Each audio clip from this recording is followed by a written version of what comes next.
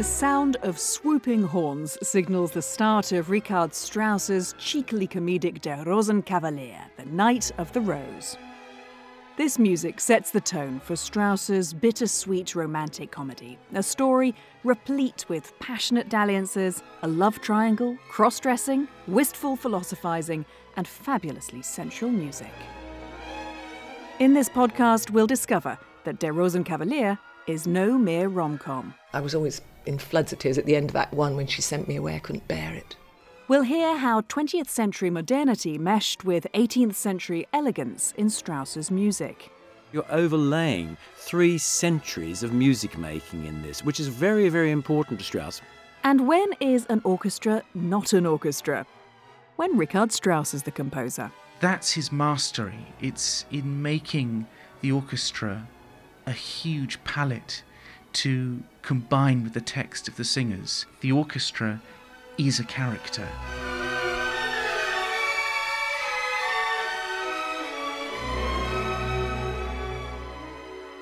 Welcome to the Glyndebourne podcast. I'm Katie Derham. As the first scene of Der Rosenkavalier begins, we're plunged into the throes of the romance between Octavian, a young gentleman played by a female singer in one of opera's great trouser roles, and his older married lover, the Marschallin.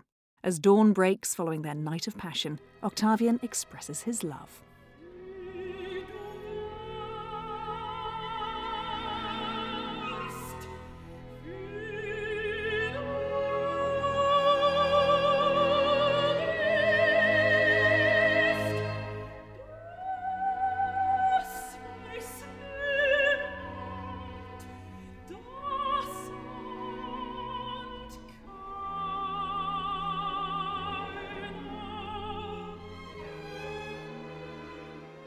It's just over 100 years since Strauss and his librettist Hugo von Hofmannsthal premiered Der Rosenkavalier in Dresden in 1911.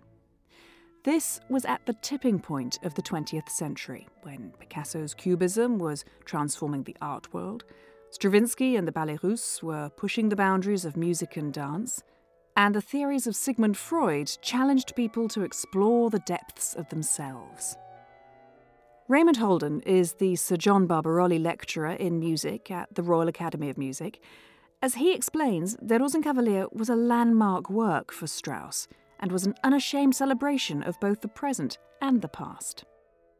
There are quite a number of anachronisms built into the opera by Strauss and Hofmannsthal, and this was done absolutely on purpose. The idea that it's set in pre-Mozart Vienna, the idea that we're actually having a Viennese waltz, the idea that we're actually looking at quite modern harmonies a lot of the time. So you're overlaying 3 centuries of music making in this, which is very, very important to Strauss. He is also aware that the waltz, in fact, had its roots in the 18th century. So it is a kind of interesting swirl of ideas that's very well distilled by Hofmannsthal and Strauss. There's no wasted music. There is no wasted material in Rosenkavalier, even though it's nearly twice as long as the preceding 3 operas that he wrote.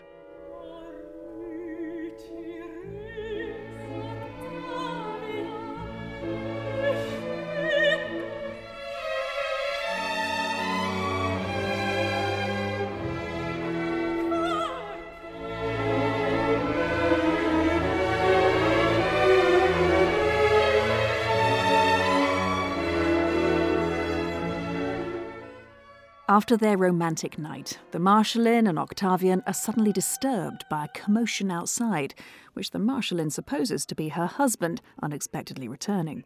Octavian hides, and then reappears dressed as a chambermaid called Mariandel. And we discover that the intruder isn't the Marschallin's husband, but her brutish country cousin, Baron Ochs, who promptly propositions Mariandel.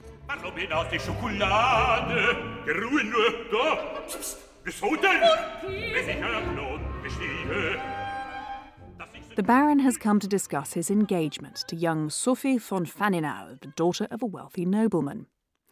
Ochs asked the Marschallin to recommend a young man to deliver the traditional silver engagement rose to Sophie, and she volunteers Octavian.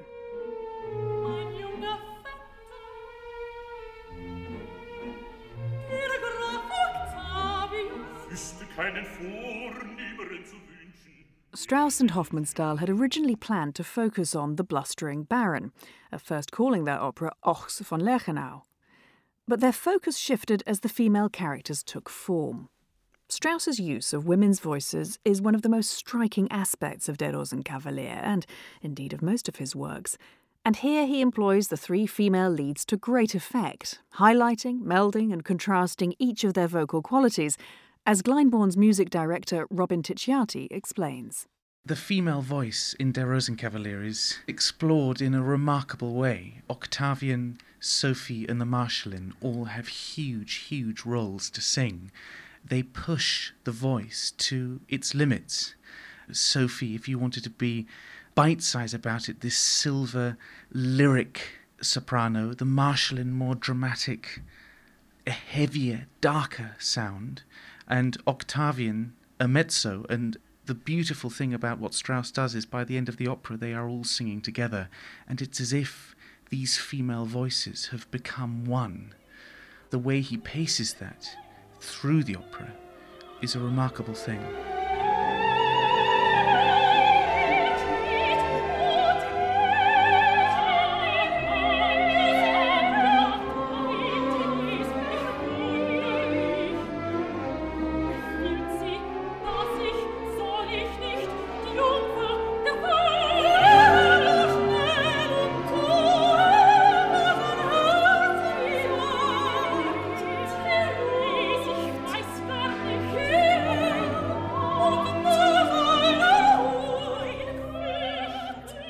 Dame Felicity Lott has played two of the three female roles. She performed Octavian at Glyndebourne in 1980 and again in 1982. But the role for which she is world-renowned is the Marschallin. She's portrayed this part in numerous productions, perhaps most notably under the baton of the great conductor Carlos Kleiber. When I visited her at home in London, she explained why Der Rosenkavalier holds a special place in her heart. It's just like flying when it's good. I don't know, something about his music. His wife was a singer, and so he understood about the female voice. He was in love with the soprano voice.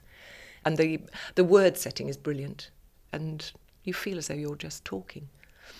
As we've got your score here, let's have a little look through, because I can see you've annotated it and lots of different sort of little symbols and so on throughout. Tell me about some of your favourite bits. Well, obviously the first bit where Octavian and the Marschallin are together. Octavian is all about him, really, I think. He's a very young man, and he's thrilled to bits that he's got this wonderful lady and who's in love with him. And from that time onwards, you never see the loving relationship, in a way, with the Marschallin and Octavian. When all the hubbub dies away, she's left on her own, and she has the most wonderful monologue where she talks about how can it be that I was the young girl and I'm going to be the old woman, and yet I'm the same.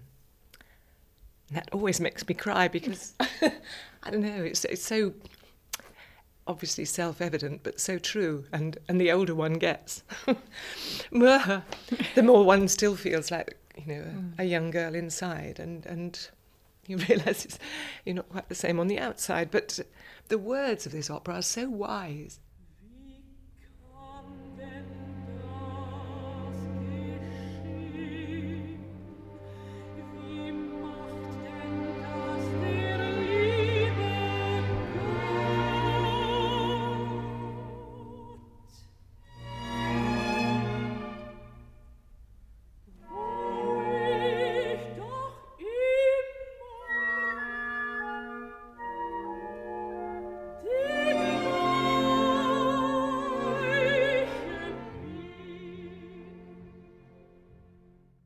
When Octavian comes back in the first act, he's still bouncy and wants to put his arms around her and cuddle her and say, you're mine, tell me you're mine. And she wants to sit down and have a chat, really, I think. A nice cup of tea or a glass of something with this, not be poured and possessed by this young, enthusiastic Labrador that she's got.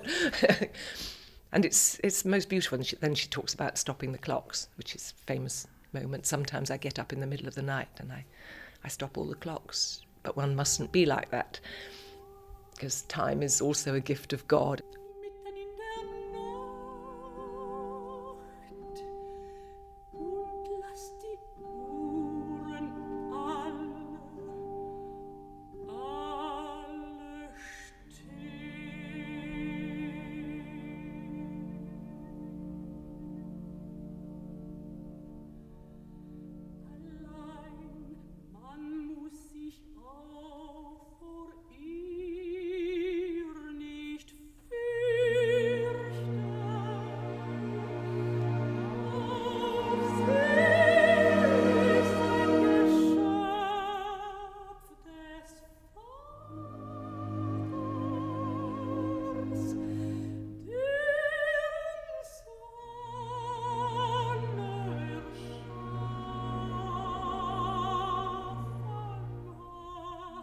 The Marschallin sends Octavian away, telling him that one day he'll leave her anyway.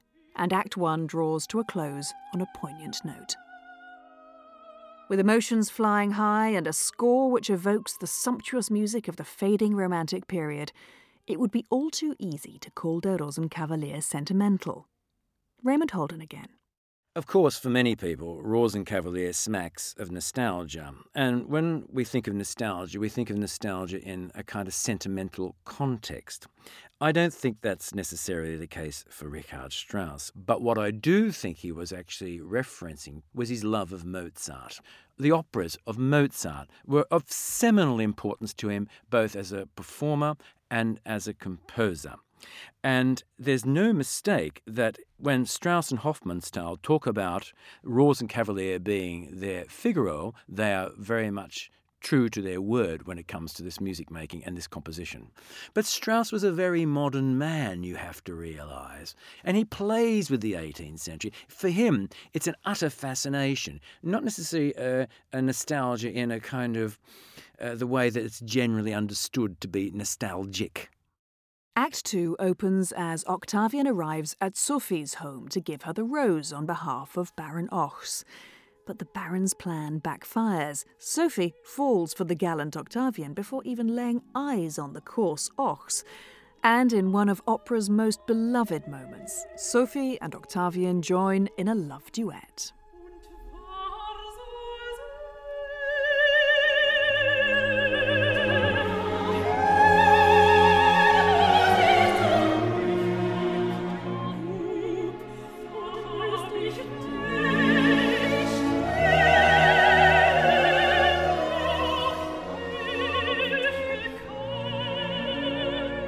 The presentation of the rose is one of the most marvellous moments. And Sophie has these extraordinary, high, floaty, wonderful notes where she's saying she's never seen anything so beautiful or anyone so beautiful.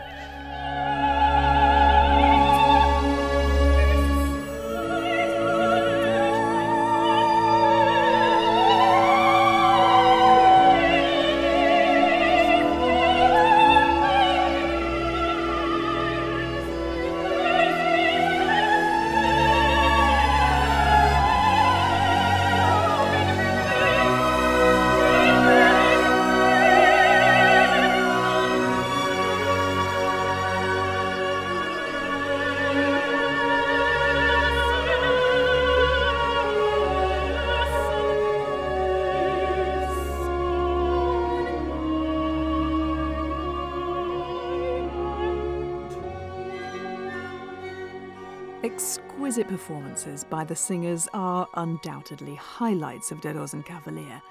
But as Robin Ticciati explains, it's Strauss's clever use of the orchestra that truly allows them to shine.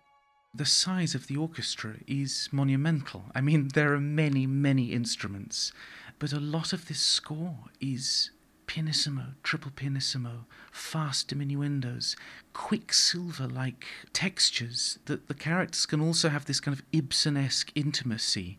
And that's his mastery. It's in making the orchestra a huge palette to combine with the text of the singers.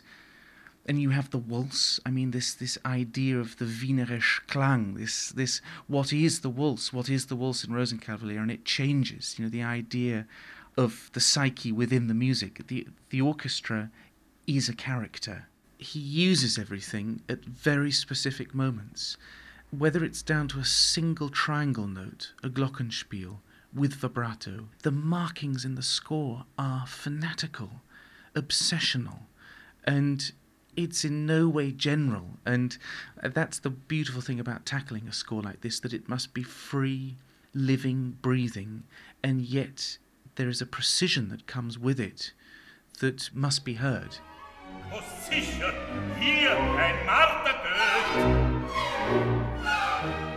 For all its romance and tenderness, Der Rosenkavalier is a comedy. Act 3 becomes increasingly amusing as Octavian sets in motion all sorts of comic mischief to trap and discredit Ochs. He wants to free Sophie from her impending marriage to the Baron and take her as his own bride. Raymond Holden again. Strauss was very particular that he wanted the audience to laugh. As he said to Hofmannsthal, the audience must laugh, not just simply smile. He wanted it to be a popular success. He wanted people to associate with these characters. And of course, it is a very funny opera. It's also a very poignant opera as well. And it's that balance of the humorous and the poignant that makes it so special. Octavian's plan works. When Sophie's father Faninal arrives, he finds Baron Ochs in a shameful state and the police about to weigh in. The Marschallin persuades Ochs to call his marriage off and leave Vienna to avoid a scandal. As the three female singers assemble on stage, so begins one of the jewels in the crown of Strauss's opera, the sublime final trio for the Marschallin, Octavian and Sophie.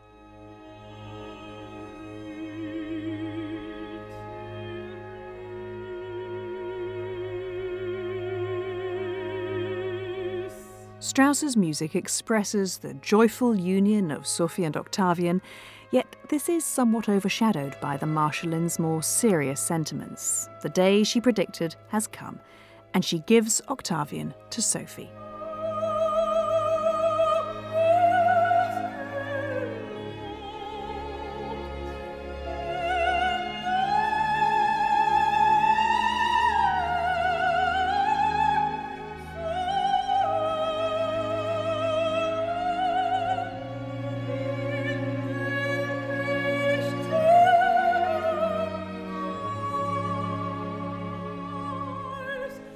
When I played Octavian, I used to be desperate in the trio. I mean, I'm a big weeper, me, as you may have noticed. But emotions, we all have at least two layers of emotions, because the Marschallin is doing what she's always said she will do. She will give him, without making him feel bad, and give him away. But she's sad that it should be so soon and the first girl he meets. And Octavian is torn, I think, between the two. He's fallen for Sophie, but he thinks that the Marschallin is wonderful and he'll always remember her. And Sophie is thrilled to bits and in love and has the man she wants. But she feels that she hasn't quite got all of him. So. Life, eh? Life, eh?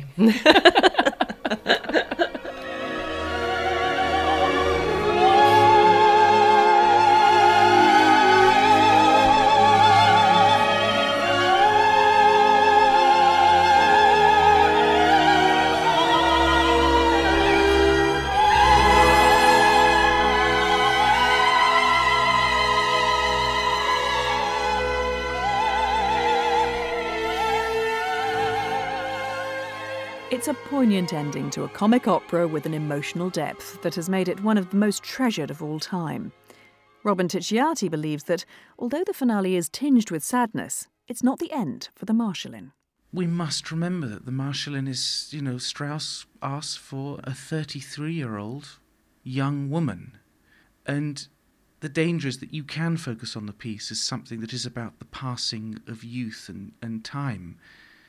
But actually, I don't think it is about that. It's about a transition in someone's life at a certain moment.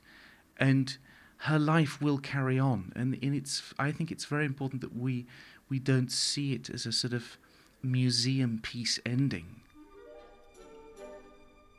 The music you've been listening to in this podcast is taken from the Decca Classics recording with the Vienna Philharmonic Orchestra, conducted by George Scholti. The role of the Marschallin was sung by Régine Crespin, Octavian was Yvonne Minton, and Sophie was Helen Donat.